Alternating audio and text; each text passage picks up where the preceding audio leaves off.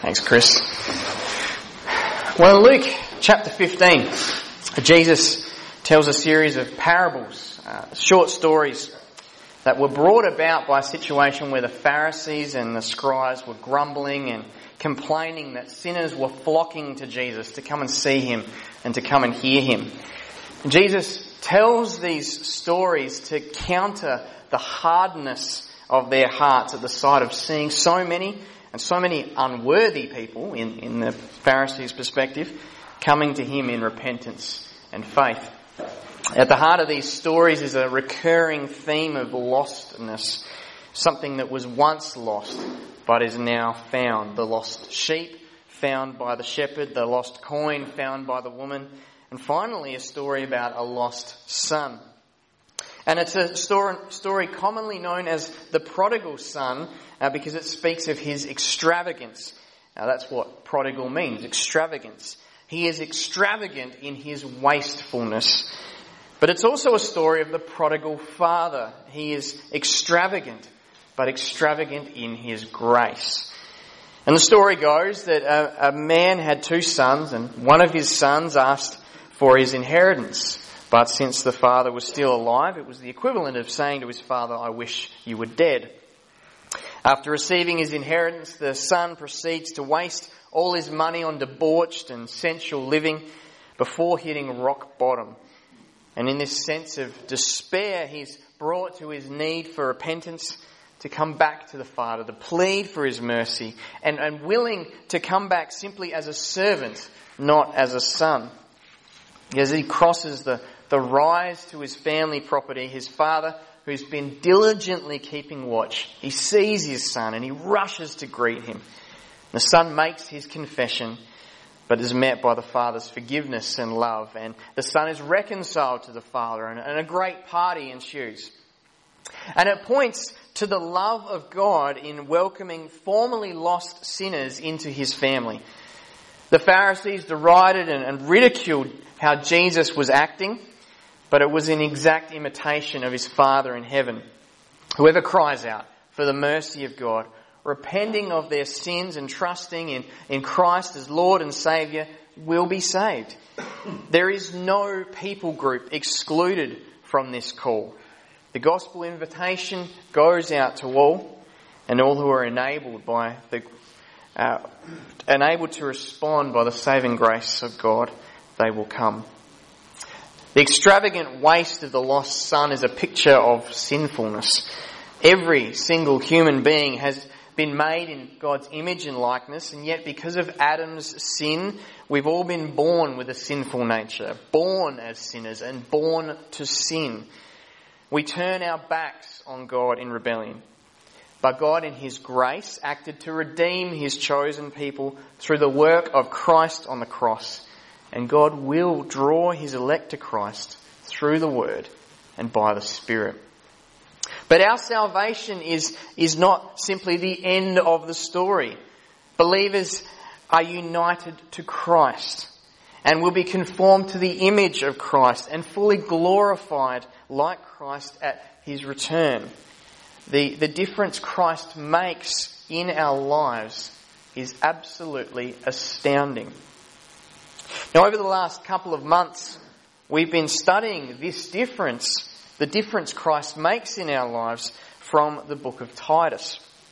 This letter by the Apostle Paul, as we know, explains very clearly that salvation is by the grace of God alone, and yet his grace continues to abound in his people as he sanctifies them and as he grows them in godliness, in a life that is pleasing to him. In Titus chapter 2, Paul outlines the standards of godliness for the different ages and genders in the church. And this is what the grace of God at work in a believer's life achieves. Yet godliness, living a life that's pleasing to God, is not simply something that God zaps a person with and then they're godly, but he calls upon them to strive for godliness, working with and by his grace for his glory. Now, one aspect of godliness that's common for both males and females, young and old, in this section is the characteristic of self-control. What we see is that a result of God's grace is a transition out of the extravagant living of the sinful life and into a life that's moderated by God. A life that is lived in honour to Christ. A life that is enabled by the Holy Spirit who indwells each believer. Well, today we come to look at the standard of godliness for younger men. Those men of marriageable age up to about 60 years old. Now, interestingly, Paul directs Titus to teach them this one thing, to be self-controlled. It's a hugely important thing. But part of his teaching, this is also by way of example.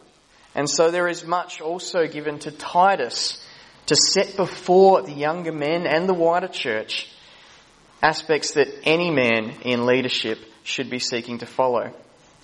Now, we spent 3 weeks going through the standard of godliness for younger women, but we're only going to spend today on the standard of godliness for younger men, and the reason for that is quite simple. It's that there's nothing in our passage this morning that brings with it such immediate intensity as for some of the things that Paul listed for younger women. There were things listed in those verses for younger women that in our culture today, and even within most churches, are considered highly controversial. And so we needed time to address those with care. Now, we could have merely highlighted them, kind of coughed and moved on. But with the world we live in today, I think it's important to bring clarity and light wherever we can on these matters. But while the words in our passage this morning may not immediately set up a contentious response, make no mistake, they are still nonetheless countercultural to our age. Our society has such skewed views of what true manhood is. And of course we know the reason for this is sin. Only when we redirect our thoughts according to God's word, and only as the Holy Spirit illuminates the meaning of the text to our minds and helps us apply that in our lives, will we be able to grasp what it is to be a man, and more importantly, what it means to be a man of God. So if you haven't already, then please turn with me to Titus chapter 2, and we're just going to read through verses 6 to 8.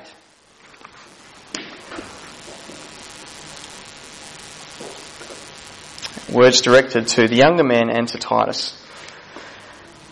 He says this, "Likewise, urge the younger men to be self-controlled. Show yourself in all respects to be a model of good works, and in your teaching show integrity, dignity, and sound speech that cannot be condemned, so that an opponent may be put to shame, having nothing evil to say about us." Well, as Paul lays out the standard of godliness for younger men, he begins with a plea for godliness, and that plea is the need for self-control. Urge the younger men to be self-controlled. Titus is called to exhort them, to appeal, to beg, to plead with the younger men to be self-controlled. While the older women are the ones who are to encourage and guide the younger women in godliness, it's the job of Titus, and indeed the other elders and the other men within the church, to urge the younger men to strive for godliness, and specifically in the realm of self-control. Now, the word here means to have a sound godly perspective. In Galatians 5:23, self-control was listed as a fruit of the Spirit. But the word translated there means having mastery over oneself in the power of the Holy Spirit. By contrast, what Paul's advocating for in Titus 2 verse 6 is not mastery, but moderation. He's saying that young men should have a sound godly perspective that drives their lives. They're not to be driven by sin, but by the Spirit. They view things from God's perspective. This is what it means to moderate their lives. The Spirit at work in their lives is what moderates and regulates them. Now, it's the same characteristic that has been directly called upon for older men and younger women. And since older women are called to pass on a sound, godly perspective to the younger women. By implication, it's laid before them as well. Paul reiterates this as a characteristic that should govern the whole church when he says in verses 11 to 12, "For the grace of God has appeared, bringing salvation for all people," that is, all kinds of people, "training us to renounce ungodliness and worldly passions, and to live self-controlled, upright and godly lives in this present age." So the whole church is called to live with a sound, godly perspective. And it's by God's grace at work in us through the Holy Spirit that we are empowered and instructed to do so. The believers in Crete had been so easily deceived by the false teaching because they'd failed to carefully cultivate a sound, godly perspective on life. They'd not trusted in what Paul and Titus had taught them about faith and godliness, but had rather begun to allow the voice of the world to adjust and then corrupt their thinking. So in chapter 2, Paul is resetting the foundation. He's showing that a mark of godliness is to see things from God's perspective. It's to love the things that God loves. It's to hate the things that God hates. And to allow God's word to inform and direct our paths. This self-control, this sound, godly perspective is to encompass every area of a young man's life. If we look at verse 7, we see the phrase, "in all respects," which as it reads is that Titus is to show himself in all respects to be an example of good works. However, many commentators believe that the phrase should properly be connected to the end of verse 6, so that we should read, "Likewise urge the younger men to be self-controlled in all respects." Paul is calling for a complete and comprehensive godly perspective. Younger men are not to think that they can devote certain areas of their lives to God and keep other areas to themselves. They cannot compartmentalize their faith that way. When they confess Christ as Lord, He is to be Lord over their whole lives. And that's true for every believer. But it's spelled out here for younger men. A sound godly perspective is to affect a man's view on everything concerning his faith and life.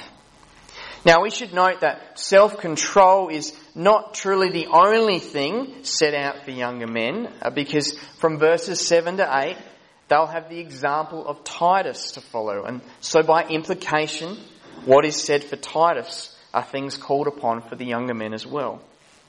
However, we should ask, why is there only one direct aspect? Well, firstly, it's because of the sheer importance of it.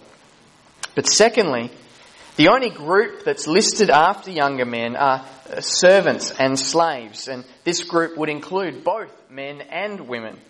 So the instructions for younger men are the last of the age and gender specific comments.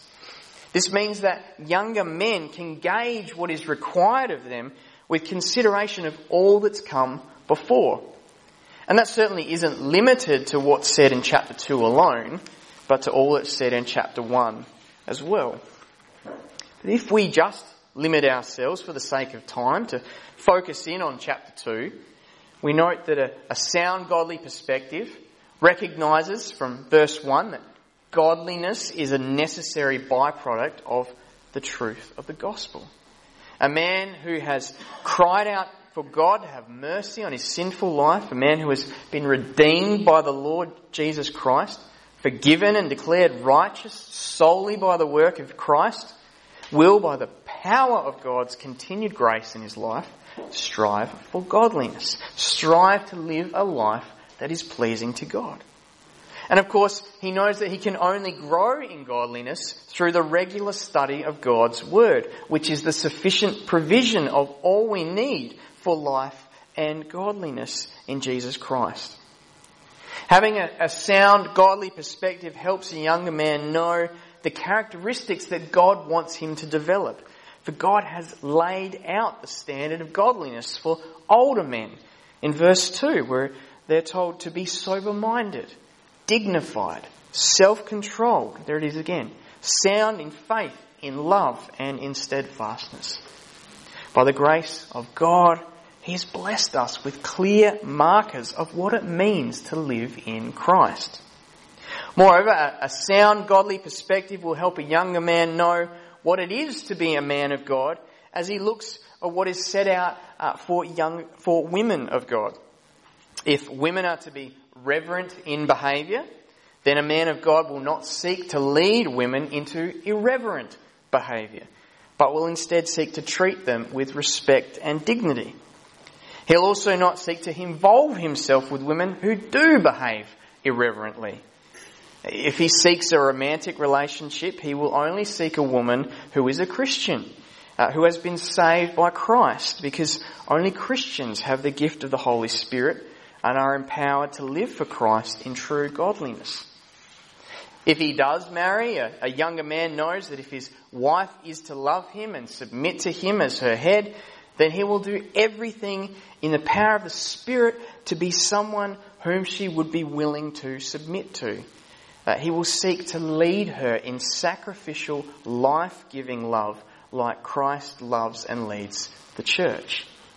Connected to this is the fact that since the wife is called to be working at home, that her priority is to be looking after the home and the family, that he would recognise the necessity of him being the provider for his wife and family. That if she is to live in godliness, it means that he cannot be a slacker, nor can he be demanding upon her to do more than what she's either capable of or called to do. Developing a godly perspective is important from the moment you are saved from the kingdom of darkness and brought into the kingdom of light. So for teenagers or for parents of teenagers, you need to remove from your thinking any notion that godliness can wait. What you do today will have an impact upon what happens tomorrow. If you want to have a good marriage in the future, or if you want your children to have a good marriage in the future, it starts now. It starts by getting your thinking in line with God's perspective. You want to be ready to lead a family? Then start preparing today. You don't want to wait until you become a husband to think, okay, now I'm ready to start thinking about how to be a godly husband. Now, Paul is calling the young men in the church to be self-controlled in all respects, to have a sound godly perspective. And so to the women, would you not love to be in a community filled with men who think the thoughts of God, who are passionate about the things of God, who are sincere in their service to God, who are mature in their faith, and whose godly behaviour stems from a clear understanding of what God has graciously done to save them in Christ, and what God is graciously continuing to do in them through the sanctifying work of the Spirit. So if that is a picture that looks good to you, then pray for the younger men. Pray for them. And for the older men, get to know the younger men. Get alongside them, urge them, plead with them to develop an outlook on life that's regulated by God's Word. Now, although it's not mentioned in the text, one question that relates to Paul's statements concerning younger men, a question that we as the elders have been wrestling with for a while now, is what point does a boy become a man? We live in a society where what is considered marriageable age is far higher than what it was in the first century. And so one of the reasons to ponder the question about when a boy becomes a man is specifically in relation to when it becomes unsuitable for a woman to have teaching authority over a young man. This is certainly a pertinent question as one thinks about the structure of youth group, for instance. Well, the Bible emphasises the importance and the responsibility a woman has in teaching her children, whether they be boys or girls. And since the church is the household of God, we can also see the immense value of boys and girls being edified by their spiritual parents, other men and women in the church. And this is done informally in fellowship and formally in specified ministries like Sunday school. But what happens when boys get older? What about teenagers? When does a boy become a man? Well, there are three aspects in which this question might be viewed. The first is age. There are several places in the Old Testament where the age at which a person is counted in the national Israelite census is listed as 20 years old. And so that seems to be a significant reference point. The second aspect is physicality. Puberty is a clear transition from boys and girls becoming men and women. Now this is far more subjective than simply reaching a certain age, because not everybody physically develops at the same time. But the third aspect, and probably the most important, is maturity.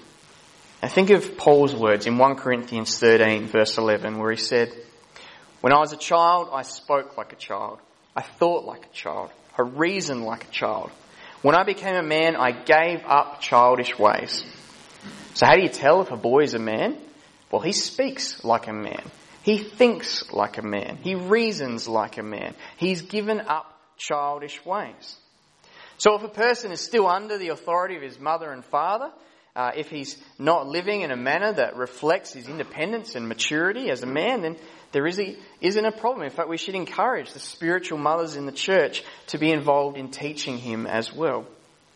As a church, we should of course be giving every opportunity for our boys to be influenced and trained by godly men, just as much as having our girls influenced and trained by godly women. But we also want to emphasise the value that boys and teenagers receive in having the encouragement of godly older women in their lives too, both in teaching and by example. Now that leads us into what Paul says next. For while part of what Titus was to do was to plead for godliness, it was just as important for him to serve as a picture of godliness. If younger men are to grow in godliness, then they need good examples to follow. Now, what's stated for Titus in verses 7 to 8 is also stated for younger men by implication. And it's also a clear command for the leaders in the church, who may also happen to be younger men like Titus. This picture of godliness can be summarised by the importance of deeds and the importance of demeanour. It matters what is done, and it matters how it is done. While the world may say that the ends justify the means, the Bible says something decidedly different. So we see the importance of deeds, which is highlighted in verse 7. Paul says to Titus, "Show yourself to be a model of good works." Now a model is an example. Titus is to live his life as a pattern in which other younger men are to follow. He is to be there as something for the younger men to imitate. What Paul is advocating for Titus is what Paul did throughout the churches himself. In Philippians 3 verse 17, Paul declared, "Brothers, join in imitating me.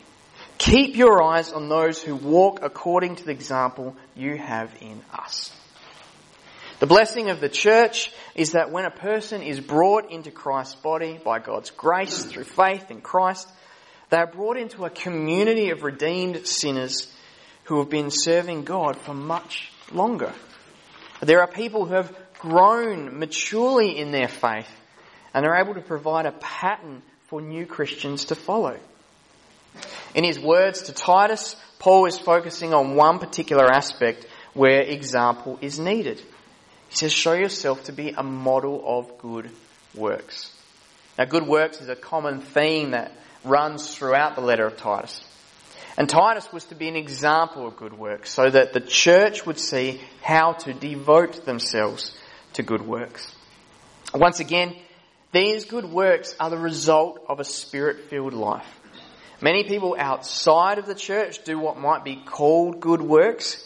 However, these are not done for the glory of God. Only in Christ can we do things that are considered good before God.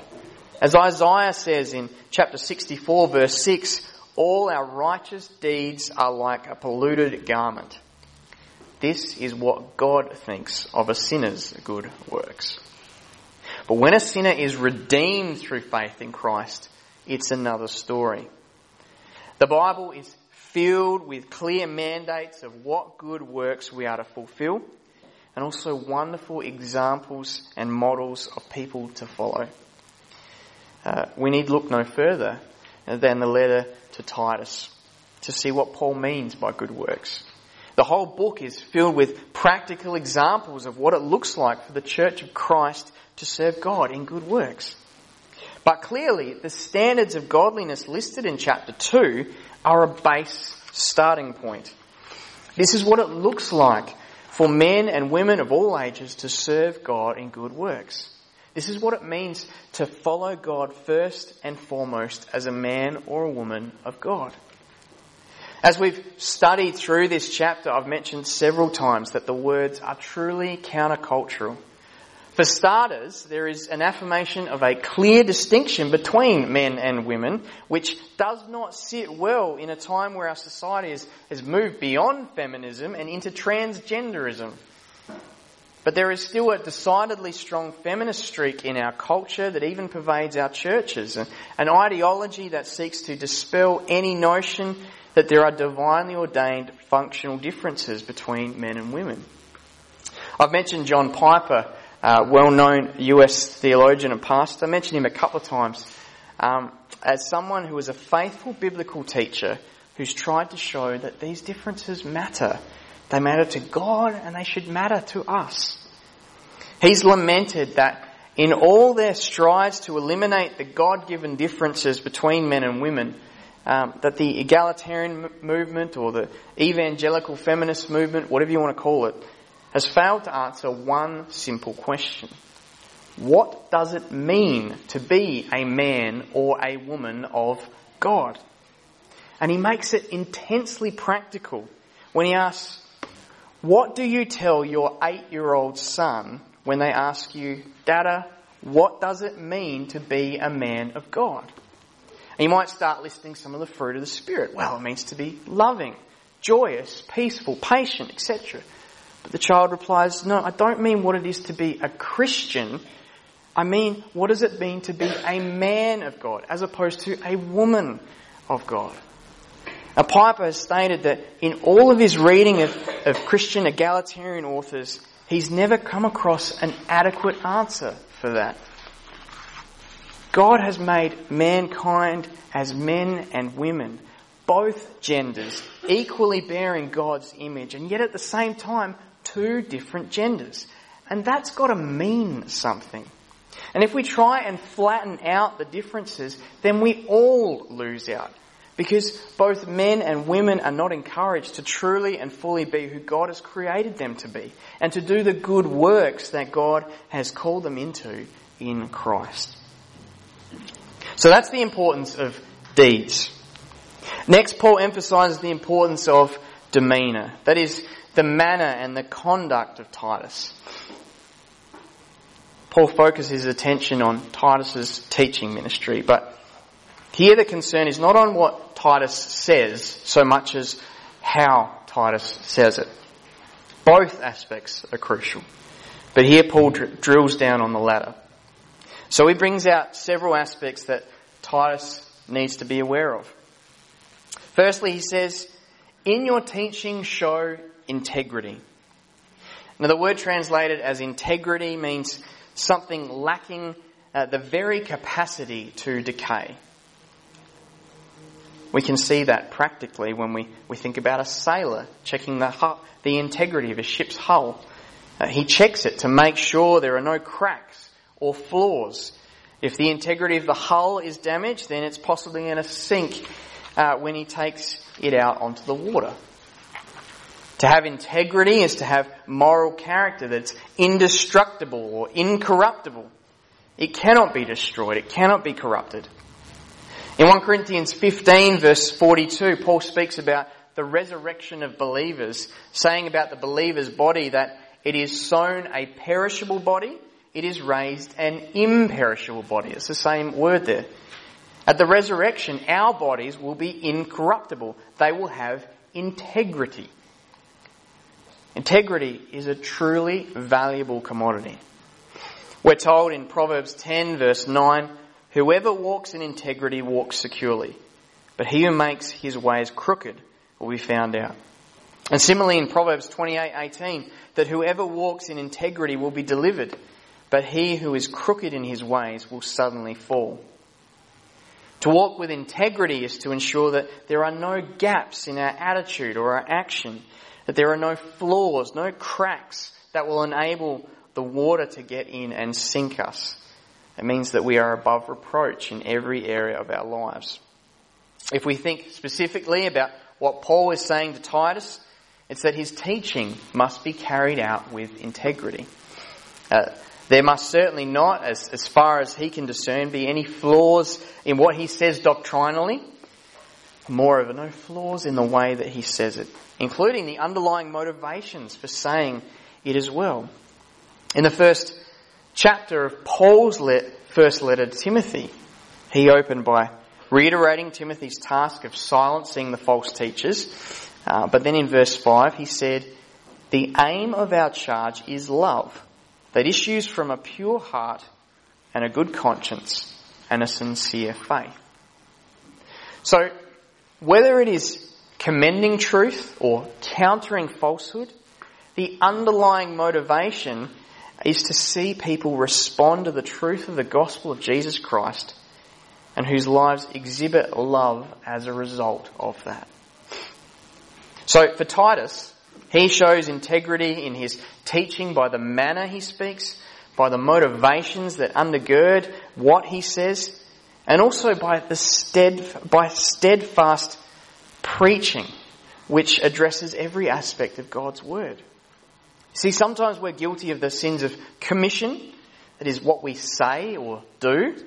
Now, other times we're guilty of the sins of omission, that is what we don't say or what we don't do. And so to act with integrity means we are concerned with both of these matters. We should be very aware that when we seek to faithfully proclaim God's word, wherever that may be, it's actually a dangerous weapon we are wielding. For as the writer of Hebrews declares, the word of God is living and active, sharper than any two-edged sword, piercing to the division of soul and spirit, of joints and of marrow, discerning the thoughts and intentions of the heart. And so Paul was giving fair warning to Titus of the temptation to avoid preaching on difficult matters if he came across opposition. Opposition that would come when God's word started piercing people's hearts. But as Paul said to Timothy, preach the word. Be ready in season and out of season. And what does that mean?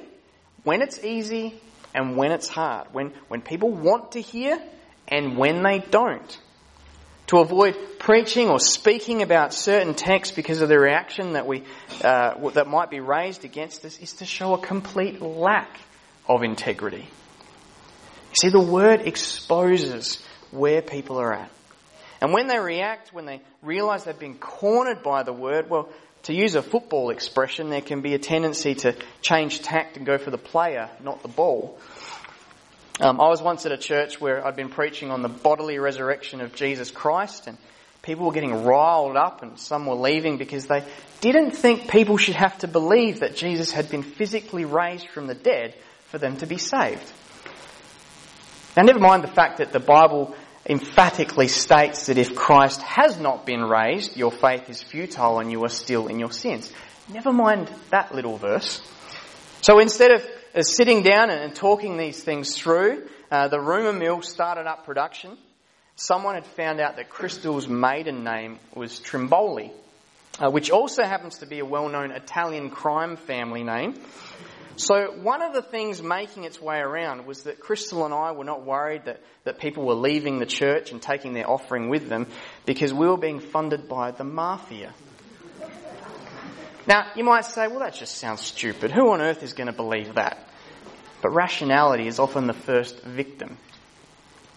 Integrity means you keep seeking to trust God and do good no matter what the circumstances around you, no matter how others may be responding to you, no matter if anyone is watching or not. Well, the next aspect of Titus's demeanour is a call for dignity. This characteristic was set out for older men back in verse 2. It means weighty. It means to have gravity and true seriousness. This doesn't mean that a person is devoid of feeling, that by acting with dignity means there's no joy or they can't even have a laugh. No, it means that a dignified person will not be concerned with trivial matters, but rather with matters of substance. So when Paul tells Titus that he is to be dignified in his teaching, he means that everything about Titus was to be a serious example to others. He was to be a man that others would respect. He was to be someone others knew they could take serious matters to, and they could look to him for wise counsel and guidance. If Titus wanted people to listen, he was to act with reverence himself. Now that's certainly countercultural to our day. To teach younger men to be dignified is almost offensive. Particularly in Australia, the land of the tall poppy syndrome, to give an impression of acting with class or respect is to invite the big guns out to come and destroy it immediately. Now, to be sure, Paul was not calling Titus and by extension younger men to walk around looking down their noses at people. But that is what people falsely perceive when younger men try to live to God's standards. But maturity in Christ is what all Christians are to aim for. Paul says in Colossians 1:28, "Him we proclaim, warning everyone and teaching everyone with all wisdom, that we may present everyone mature in Christ." Maturity is the aim for all Christians, and especially for the younger men. To be dignified, to be known as someone who can deal with serious and heavy matters, things of substance and importance, that's what was called for of Titus and what younger men are to follow. See, our culture has it backwards today. Men want to act as teenagers instead of training teenagers to act like men. And so it's time to put aside childish behaviour and to act with dignity that befits men of God. Being a Christian is a joyous business, but it's also a serious business. There's much at stake in the gospel. We are to be ambassadors for Christ, and ambassadors don't goof around. They work hard at things that count, and they are known as people who act with dignity. The last aspect of demeanour Paul stresses for Titus is that he is to have sound speech that cannot be condemned. Now, we've already come across the word sound throughout this letter. It means healthy. In verse 1, Titus received the charge to watch the content of his words, and now he is receiving the charge to watch the conduct of his words. When we were discussing the importance of kindness for younger women last week, we said that it's not merely the topic that's important, but the tone in which it's delivered. How we speak to people can be just as important as what we say to people. That's why in Ephesians 4 verse 15, Paul stresses the necessity of speaking the truth in love. Truth must be delivered in love. Otherwise it'll be very difficult for people to receive it. But not only that, if we don't speak the truth in love, Paul makes the point to Titus that we are liable to be condemned. If our walk does not match our talk, we're going to find ourselves in all sorts of strife. We must speak soundly. We must speak with wisdom and grace. Now that applies to every Christian. But for Titus it was imperative, and it's a characteristic that should be prevalent in younger men.